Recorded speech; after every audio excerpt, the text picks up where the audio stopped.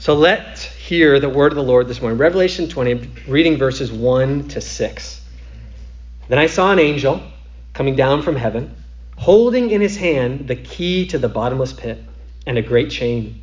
And he seized the dragon, that ancient serpent, who is the devil and Satan, and bound him for 1,000 years, and threw him into the pit, and shut it, and sealed it over him, so that he might not deceive the nations any longer, until the 1,000 years were ended.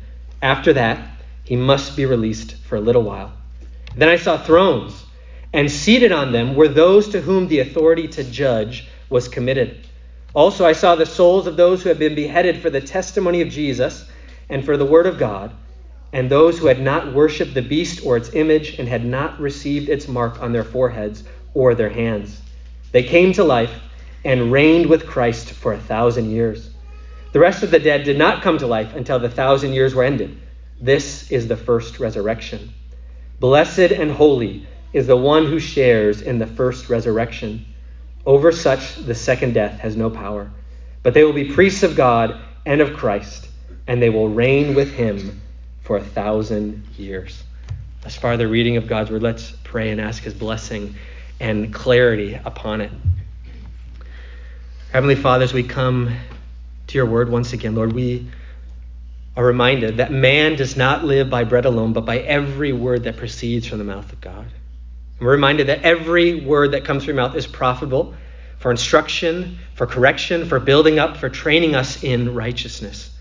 So Lord, as controversial, as confusing as this word is, we need it. So help us to understand it, to see it, and to live in light of it. Lord, we pray for a humble orthodoxy when it comes to understanding the more contested parts of your word. We ask this in Jesus' name. Amen. Do you ever get frustrated? Now, you don't have to answer that question because I already know the answer. Of course you do. Probably frequently. To be frustrated is to be human. To be human is to experience frustration. We get frustrated because we frequently run into the situation where we make plans, we have expectations, and it does not equal the reality that unfolds later on. We get frustrated, for example, in sports and activities because we planned on hitting this beautiful shot that would impress onlookers, that would give joy to our hearts, and then what happens in reality is an ugly shot that embarrasses us, and we wonder why we ever spent any money on this dumb sport. Or we get frustrated with other people because we had expectations that they were going to show up, that they were going to come through, that they were going to complete a task and help. And yet it didn't come to fruition. They didn't do that. And we get frustrated with ourselves because we had promised and purposed to be more disciplined, to overcome that struggle, to bite our tongue and not say that thing to that person. And yet here we are again, having to eat humble pie. We get frustrated. But let me flip the question. Does God ever get frustrated like we do? Does God share this attribute and experience of frustration with us? Well, I would argue that this is another area where we see the grand distinction between creator and creature. Frustration is as common of an experience to us as it is foreign to the Lord. Unlike us, God has never encountered an obstacle that he cannot overcome. He has never made a promise that he cannot keep. And he has never devised a plan that he cannot bring to full fruition.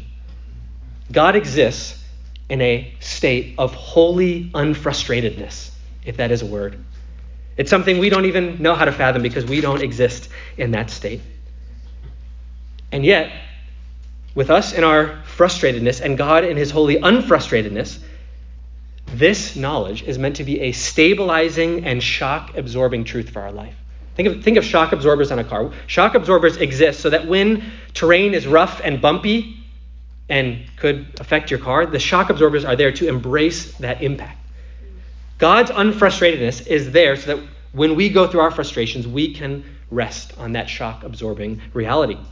When our circumstances and the condition of the world and our outlook for the future are conspiring to be a major source of frustration for us, we are to recall to mind that it is not a source of frustration for the Lord.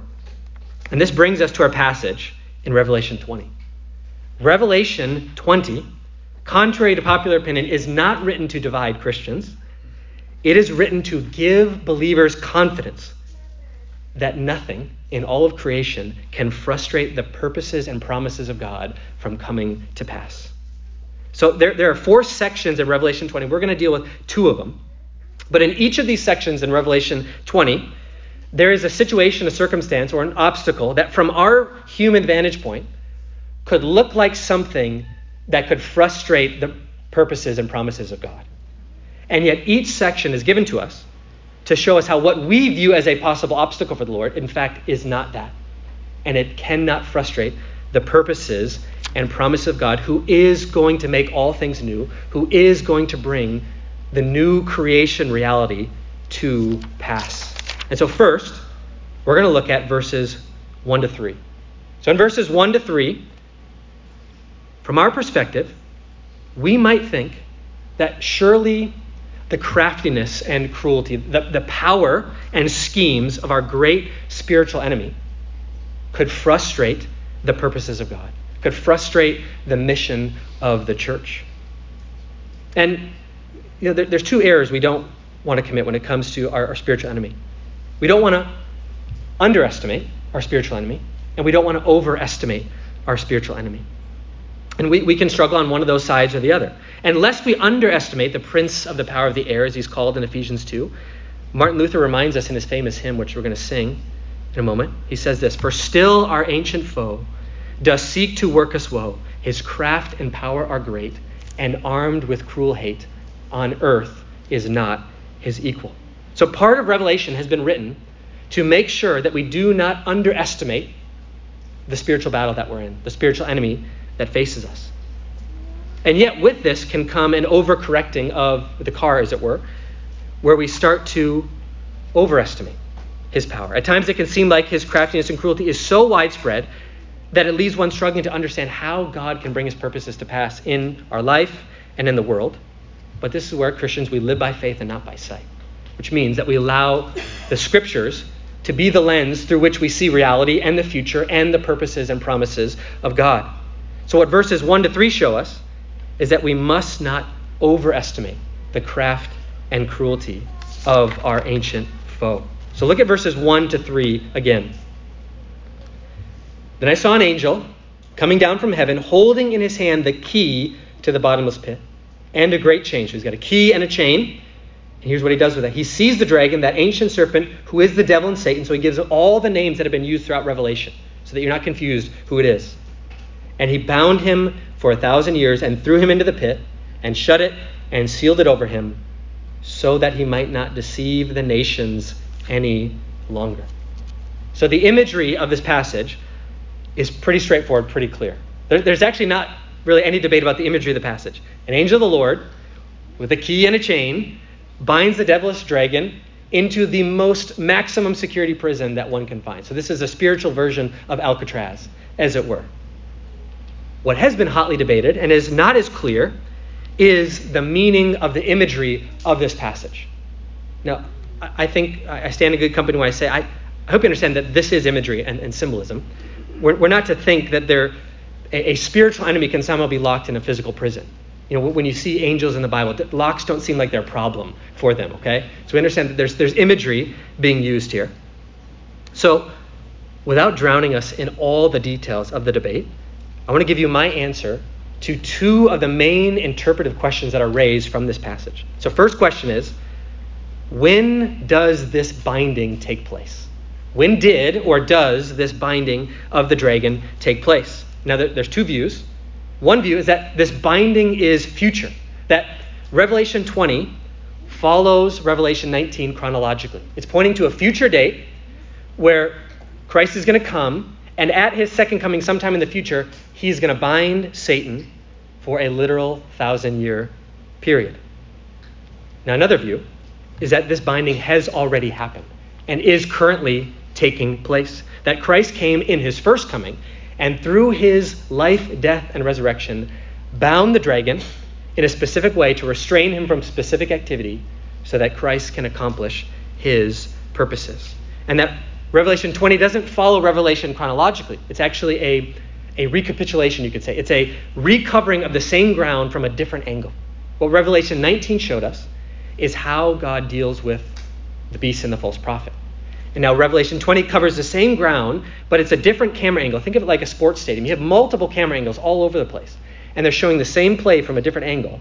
And what Revelation 20 is showing us is covering the same ground, but it's showing us a camera angle of what does the Lord do to that ultimate spiritual enemy, Satan. Now, I take the second view that I mentioned, the fact that this binding has already happened, and it happened in the life, death, and resurrection of Christ. Now, the reason I take this view is twofold. One is that I find the future binding of Satan and not deceiving the nations to be troublesome because of what we just read in verses 17 to 21 of chapter 19. Look there with me. So it says in Revelation 20 that Satan was bound so that he could not deceive the nations any longer. My question is, if we take chapter 20, following chronologically from Revelation 19, what nations are there to deceive? They've all been destroyed. Look at verses 17 and 21 of chapter 19. Then I saw an angel standing in the sun with a loud voice. He called to all the birds that fly directly overhead, "Come, gather for the great supper of God, to eat the flesh of kings, the flesh of captains, the flesh of mighty men, the flesh of horses and their riders, and the flesh of all men, both free and slave, both small and great." And I saw the beast and the kings of the earth with their armies gathered to make war against him who was sitting on the horse and against his army. And the beast was captured, and with it the false prophet who was in his presence, who had done signs by which he deceived those who received the mark of the beast. And it goes on to say they're thrown in a lake of fire, all these things. Now my question is, if all the nations, the captains, great and small, everyone has been defeated and captured and taken care of, why do you need to bind Satan from deceiving the nations? So think of it like this. Imagine that my wife says, I'm going to go on a diet, and I'm going to eat no sugar. I want no sugar. All right, I'm going to cut out sugar. And let's say there's a lot of sugar in the house. There's Bluebell ice cream. There's birthday cake. And so I take it upon myself to, because I love my wife, to eat all the Bluebell, to eat all the birthday cake, to remove all the sugar from the house so that it's gone. Then once it's gone, I go and bind her hands and tape her mouth and say, "Honey, I'm doing this for your good so that you cannot eat any sugar." What would the point of binding her to stop from eating the sugar that is already gone be? It wouldn't make any sense. I think that's what happens when you take the chronological view. Satan is bound from a non-existent entity, nations to be deceived because they've been wiped out. So that's one reason why. The other reason I take the view that this happened at Christ's first coming is because this is the very thing Jesus said he did in his first coming. So turn with me. So hold your place in Revelation 20. We're going to go on a little tour of the Bible here. And turn with me to the Gospel of Matthew. Matthew chapter 12.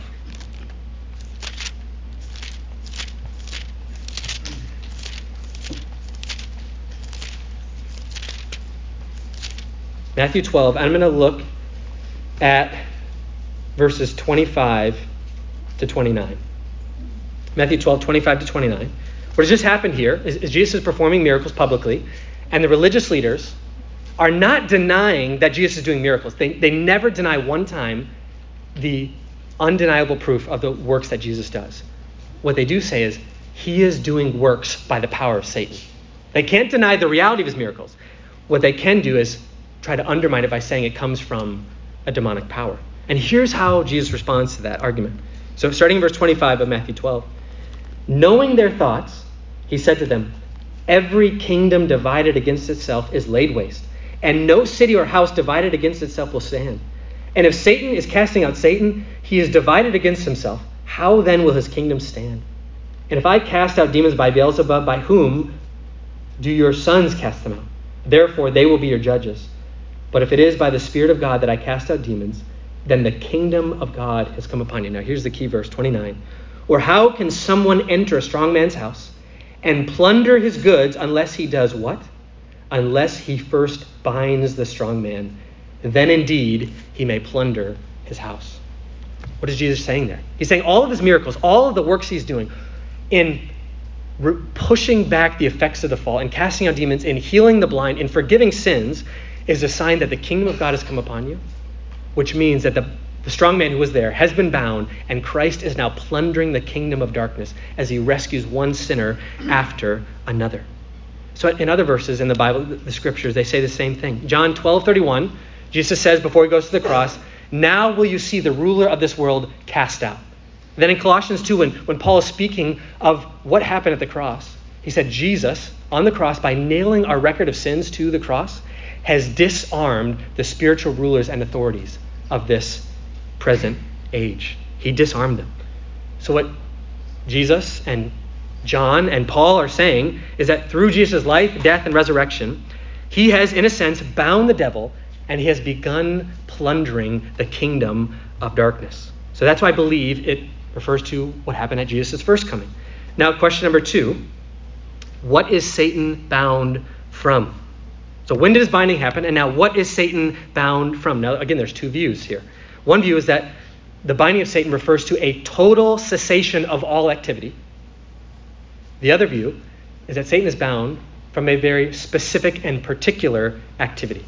Well, I take the specific and particular activity because, if you turn back to Revelation 20, of what is said in verse 3 and verse 8. I don't think that this passage speaks of a total and exhaustive cessation of all of Satan's activities, because it speaks, 2 purpose clauses, of specific, particular activity that Satan is bound from. So look at verse 3.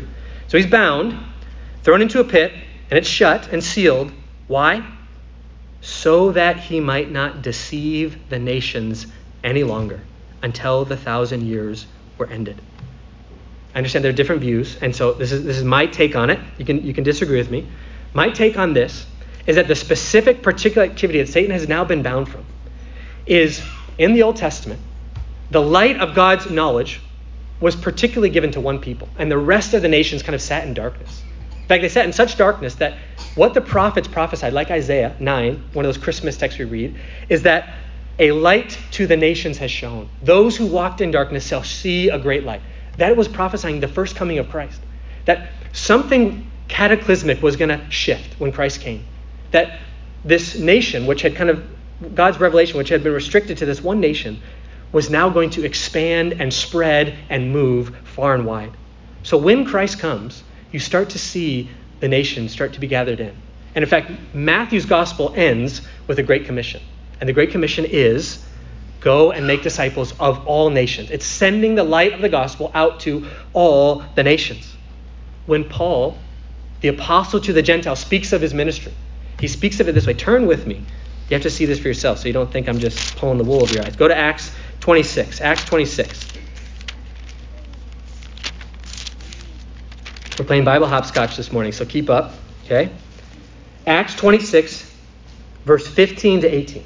So Paul is defending before Roman authorities, as he stands trial for his very life, what he was called to do.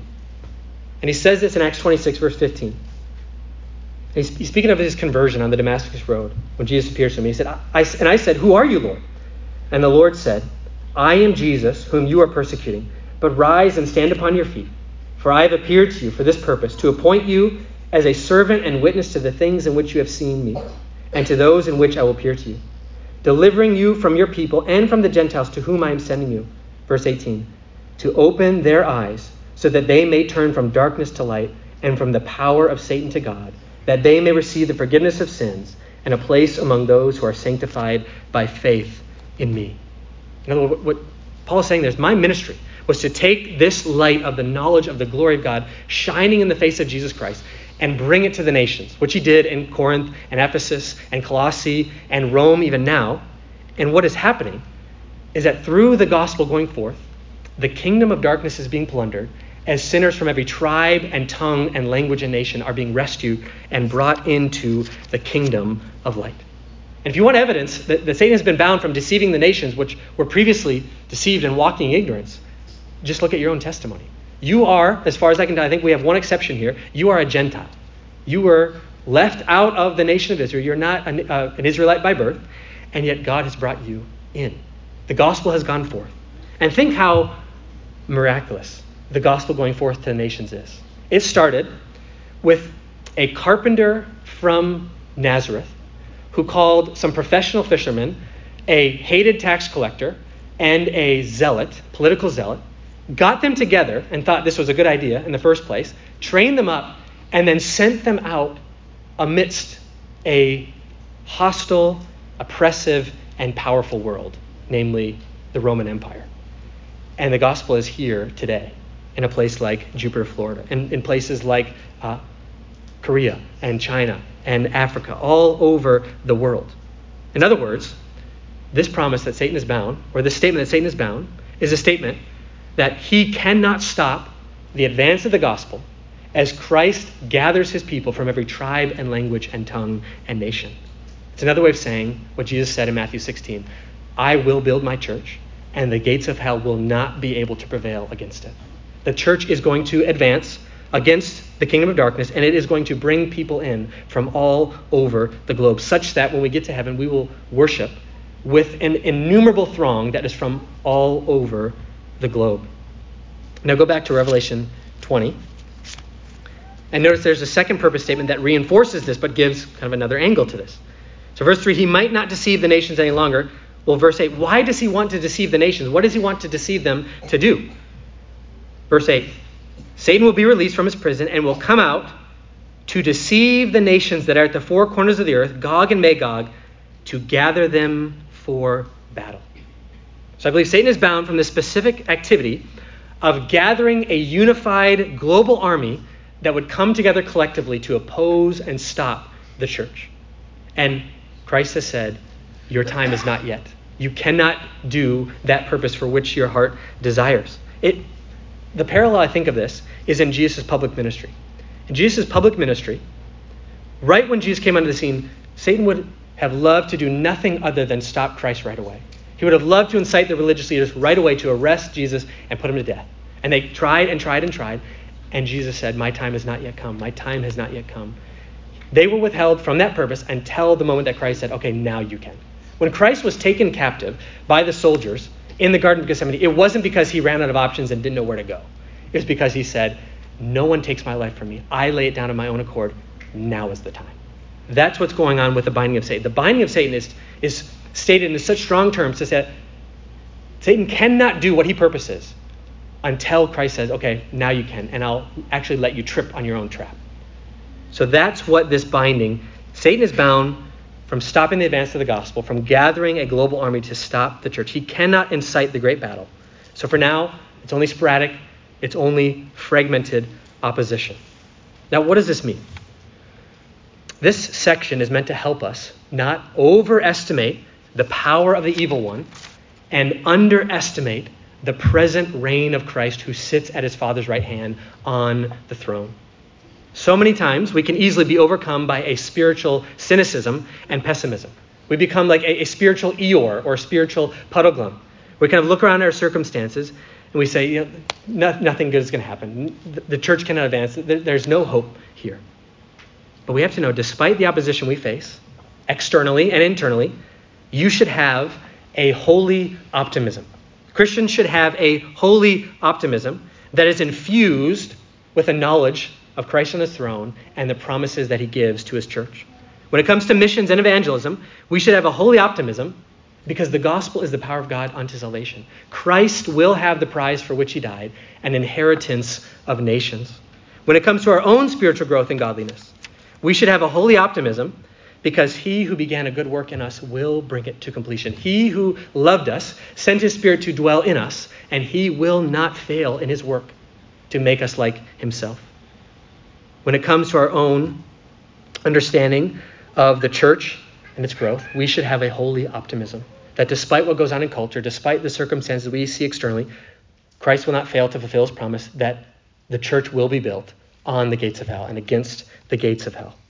Why should Christians have a defeatist mentality when Christ has defeated death and the grave and sin and has crushed the serpent under his feet? Well, now we're going to move on to section number 2. More could be said about that, and if you have questions about it, you can ask me later. But everyone's entitled to their wrong opinion. Okay, all right. Verses 4 and 6. So as we move to verses 4 and 6, we move from the binding of Satan to now seeing the souls of those who have been beheaded for their testimony to Christ and all those who are faithful to him. And from our perspective, as we look on earth, it would seem to us at times that the persecution that the church faces, that the opposition it faces from the world, surely that would frustrate and hinder the purposes of God, would it not? When you read about, even in the last century, there's been more Christians killed for their faith than in all the previous 19th centuries combined.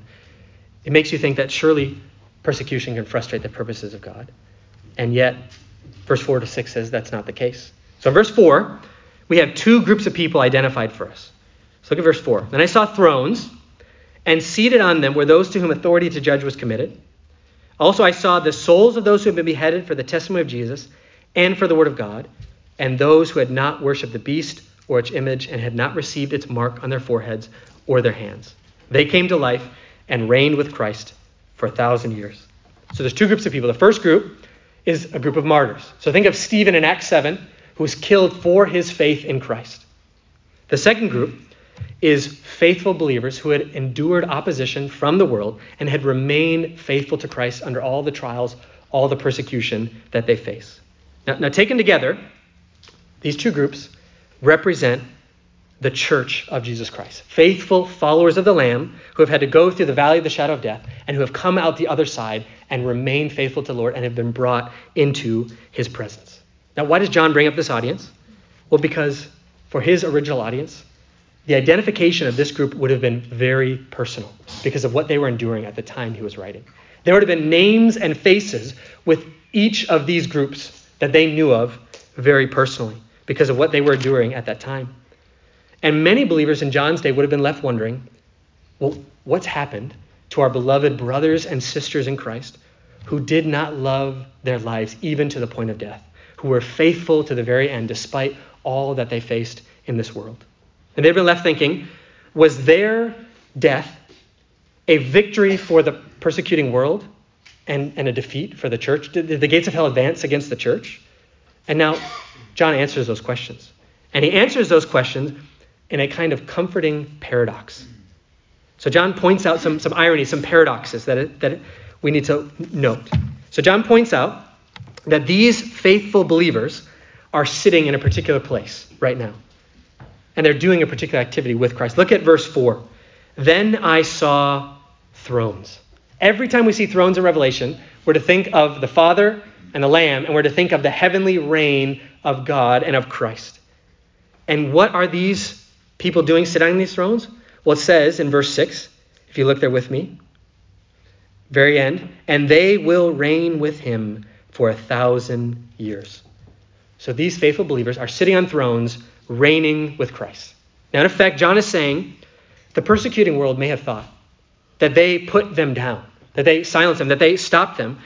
But in effect, they've only lifted them up to sit on thrones far above all earthly thrones and to reign with Christ, who has a rule that is above every other rule. In a sense, he's saying, your brothers and sisters who've been persecuted and face opposition, they have never been safer and in a better place than they are now because they are in the immediate presence of the risen Christ who is ruling and reigning. That's what the thrones and the reigning means. Now notice what else John says in another paradox. Look at the end of verse 4. He says of these saints, he said, they came to life and reigned with Christ for 1,000 years.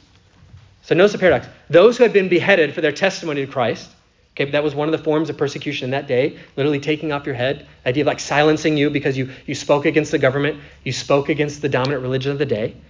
And yet these ones who had lost their heads for testimony to Christ, what's happened to them? They came to life.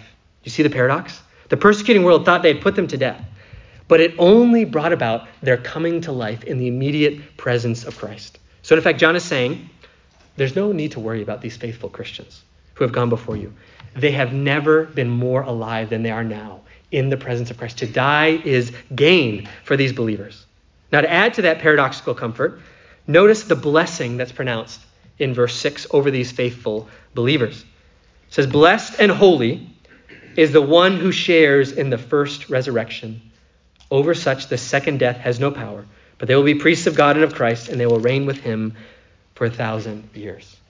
Whenever the Bible pronounces a blessing, a benediction, the favor of God resting upon someone, it does so in a way that it turns all the expectations of the world, all the evaluations of the world upside down. So think of the Beatitudes in Jesus' Sermon on the Mount. Blessed are the poor in spirit. The world would never look at the poor in spirit and say, you're blessed. Blessed are those who are persecuted for righteousness' sake. The world would never look at someone persecuted and say, you're blessed. And yet in the kingdom of heaven, it inverts and flips upside down all the values of the world. And this blessing is no exception. So the persecuting world would look at these beheaded faithful believers and would describe them as anything other than blessed because of the deaths that they died.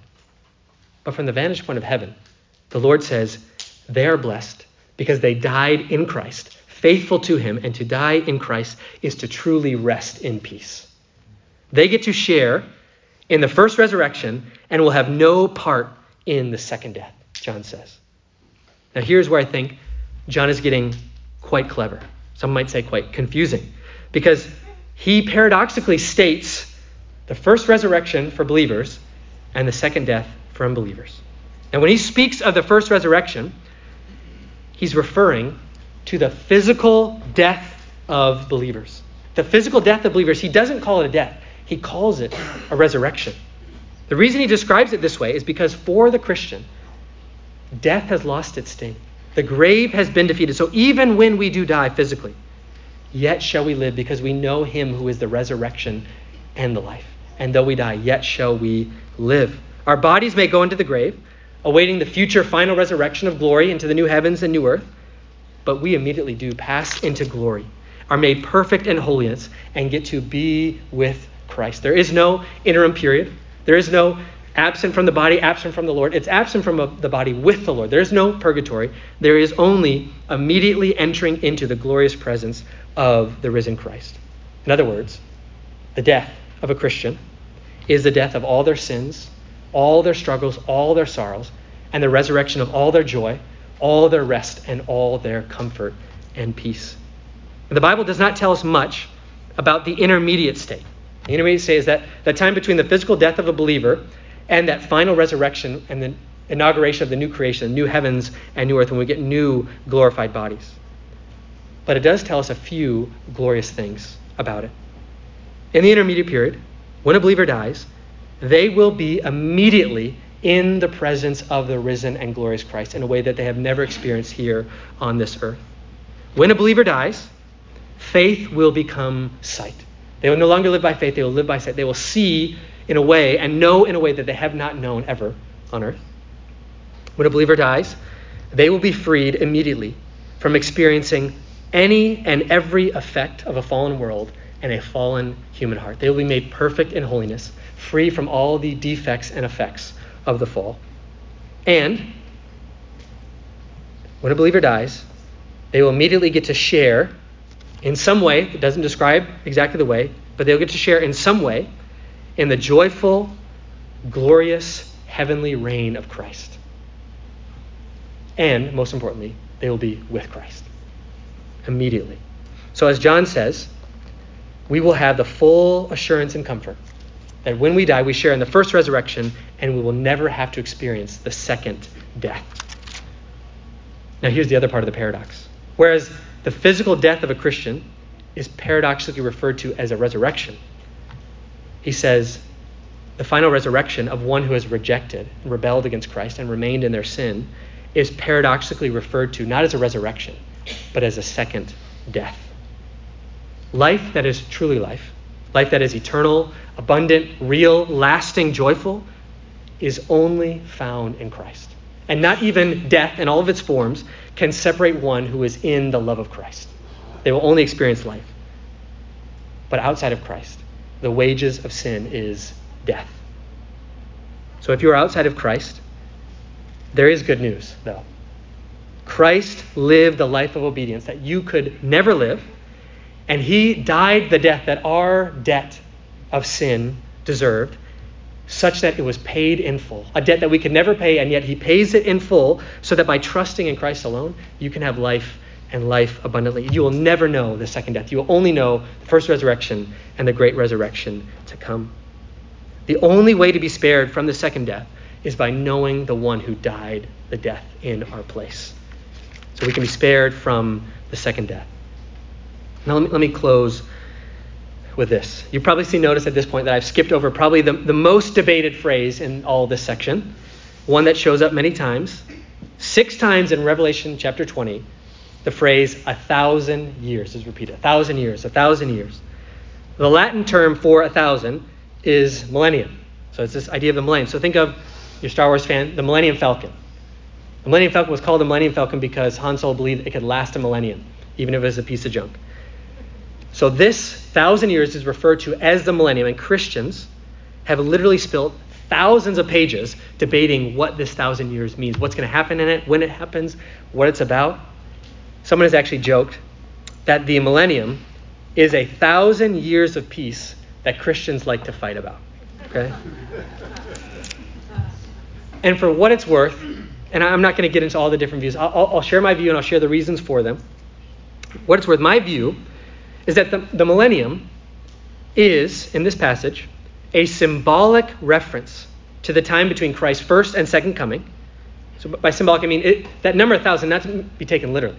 It's a symbolic reference to a long period of time, the exact amount which is only known to the Lord, covers Christ's first to second coming, where Satan is bound from stopping the advance of the gospel and gathering a global army, and where believers who have died in Christ get to rise and reign with him in heaven. That's what I believe the millennium is about. Now, the reason I say a symbolic time period rather than literal is because, as you've seen if you've been in this series for any amount of time, is that the numbers of Revelation are highly symbolic. So when it uses the number 7, it's not trying to give us like a math equation. It's trying to say that 7, the number of fullness and completion and perfection. When it says 10, it's not giving us, again, like a numerical value. It's saying 10 is a number of strength and power and greatness, like 10 crowns on his head. The other reason I take this number as symbolic is that as far as I have scoured the scriptures and seen, every use of the number 1,000 is used symbolically. So, for example, in 2 Peter 3:8, Peter says, do not count the Lord slow in fulfilling his promises, because one day is as 1,000 years to the Lord, and 1,000 years is as one day. Now, again, Peter is not giving us a math equation for how we're to equate one day. He's saying time works differently for the Lord, and what may seem slow to us or short to us is not the same with the Lord. He does not experience time as we do. He is outside of time. Time is a created entity that we deal with, not him. Or consider this example. In Psalm 50:10, the Lord says, every beast of the forest is mine, the cattle on 1,000 hills. Now, we're to take that very rigidly, literally, and say, if you can count 1,001 hills that has cattle on it, you get to claim the cattle on that 1,001th hill. It's yours because the Lord he stops at 1,000. He doesn't want any more cattle. He's full. No, I think it simply means a vast number that only God knows exactly, that he can count. The millennium is not some future earthly reign of Christ where we witness the unfolding of the Left Behind series, okay? It's bad theology, bad fiction, in my opinion. I don't see any evidence of that in the text here. What John is describing is the binding of Satan so that he cannot stop the advance of the gospel, and the reign of deceased saints in heaven. When he talks about thrones and souls, he's not talking about the earthly reign of saints. He's talking about the heavenly reign, even as they await the return of Christ. Rather, the millennium is about the reign of Christ now, as he puts all his enemies under his feet. The last enemy to be defeated is death. The millennium is about the binding of Satan now, as the gospel spreads to all nations, as Christ gathers his bride from every tribe and tongue and language and nation.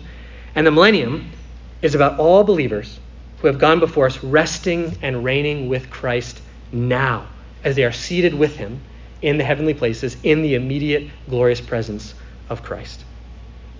And I understand we have to hold that. I hold that very loosely. I'm like 60-40 convinced of that, but I'm saying it like I'm 100% here because entertainment value. There is much in this world that frustrates us. We make plans, make promises, we set expectations, yet we face obstacles. There's unforeseen situations that foil and frustrate what we have purposed and promised to come to pass. But the ultimate thing I think we're to take away from this, whatever view we take, is that Christians can take great comfort and hope and encouragement that this experience of frustration for us is something that the Lord never experiences. Not one of his plans and promises and purposes can be frustrated. Because as Job said when he understood even the devil's working in his own life, Job said, I understand that you can do all things and no purpose of yours can be thwarted. As the psalmist said in Psalm 115, the Lord sits in the heavens and he does whatever he pleases. As the psalmist said in Psalm 2, all the nations can rage and conspire, and the Lord, rather than being frustrated, he laughs because he has set his king on Zion, his holy hill. Or as Nebuchadnezzar found out, the dominion of Christ not of any other nation, is an everlasting dominion. His kingdom endures from generation to generation. And he can do all his will among the inhabitants of heaven. And among the inhabitants of the earth, no one can stop his hand or say to him, "What have you done?" The Lord is the holy, unfrustrated one. Let's pray.